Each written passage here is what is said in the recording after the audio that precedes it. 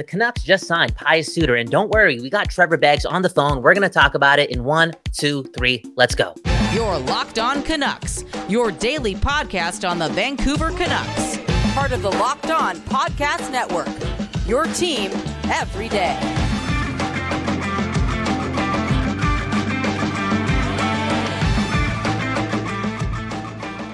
Welcome to another episode of Locked On Canucks. My name is Kyle Bowen. We do have Trevor Beggs here on the phone. Emergency episode because the Canucks have just signed Pius Suter to a deal. I think it's a 2-year deal worth 1.6 per. Let me confirm on that. Beggsy, you normally introduce the show. Do I have to say anything else, or can we just get right into this conversation? Because I got questions, man. Let's just get right into it. I'll quickly say, Locked On Canucks, your team every day. Thanks for tuning in. We appreciate all of you from the everydayers to the first-time listeners. Pius Suter, was it 2 years, $1.6 million? Let's go, baby. That's why you go bargain bin shopping in the summer, okay? Pius Suter, he was valued at around $3 million by most analytical models. Had a bit of a down year last season, but he's been around a half point per game player.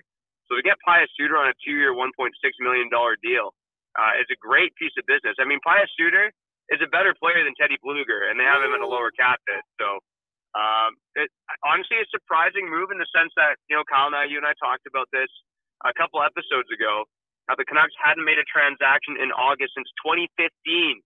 But it's new times, okay? Patrick Allvin's in charge. The Canucks are bargain bin shopping, making smart moves. Let's go, baby. Let's go. And I got to ask you this. Why do you think Pius Suter picked Vancouver? Because you're saying the analytics said, oh, this guy could be making three million per year. I'm sure this offer of 1.6 over 2 years was kind of similar to other offers he might have got. Why do you think he chose Vancouver? I think there's opportunity in Vancouver for Pius Suter. The center depth obviously is not fantastic with this team. I think, JT Miller, Elias Pettersson locked in as your 1-2. But after that, it's who knows what's going to happen, right? Teddy Blueger was penciled in as a third-line center.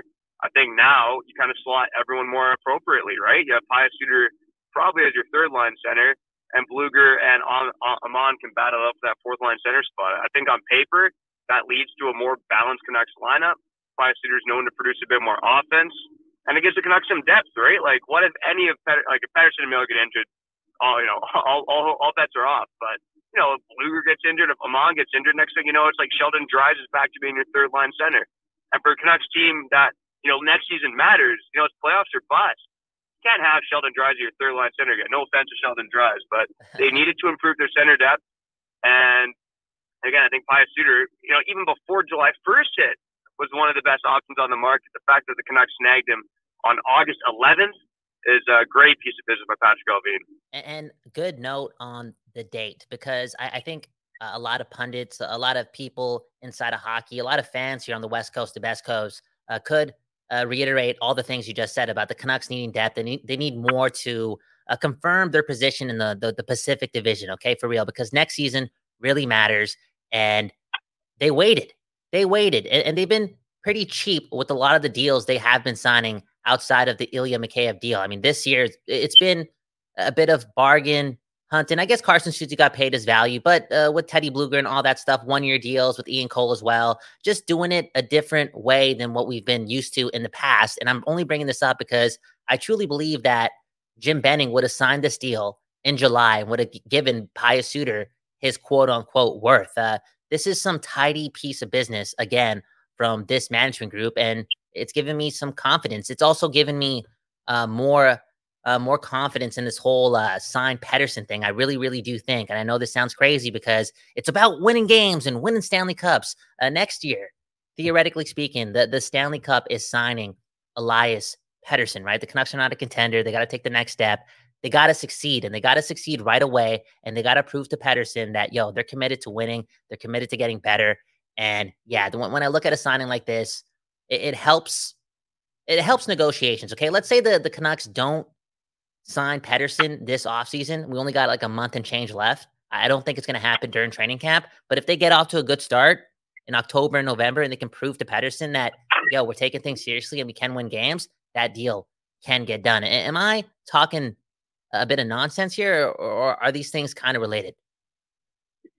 I wouldn't say you're talking nonsense. No, it's when you think in a nutshell about like, oh, they signed Pius Suter, it's going to help them sign Pedersen. Like, it seems a bit far fetched, but at the end of the day, like, I see your point, right? Winning games matters. Mm-hmm. Pius Suter theoretically is going to help this team win games. He was one of the better penalty killers out of the market. Ooh. We all know the Canucks penalty kill has been one of the worst in the league for a long time, and now with Bluger, with Suter, with Mikheyev, theoretically this penalty kill should be better. I mean, Ian Cole was a great penalty killer last year too. So, these are all things that should make a difference in the Canucks lineup. And again, it's just still a bubble team at best, and Pius, doesn't change that. But at the end of the day, he's a good player, and he makes the Canucks a better team right now, and at a good value. And at a good value, a lot of positivity, man.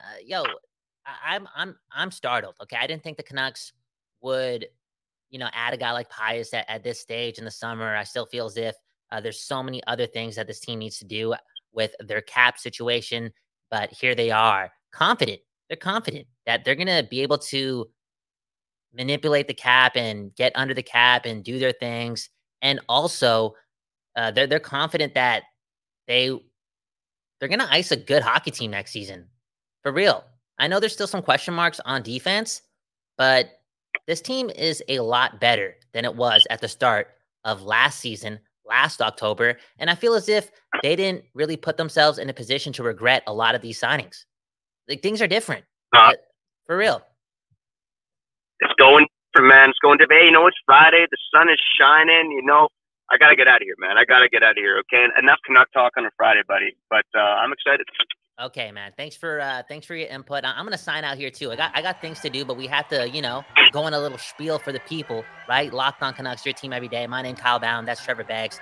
Make sure to subscribe, hit the like button, and leave us a review wherever you stream this podcast. I'm normally not doing the outro, so I don't really know how to do this. But again, it's your team every day. Have a good morning, a good afternoon, a good night. Pius Suter is a Vancouver Canuck, and I'm gonna say it right now.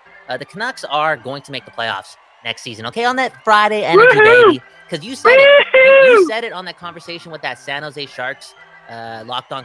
What's the dude's name? I don't want to disrespect him. What's his name? Oh, from Locked On Sharks? Yeah. JD Young. There you go. JD Young. Did I say that right? You said it's playoffs or bust, and I think the Canucks are aligned with that as well. Make the playoffs, sign Pedersen, and have a great Friday. Peace.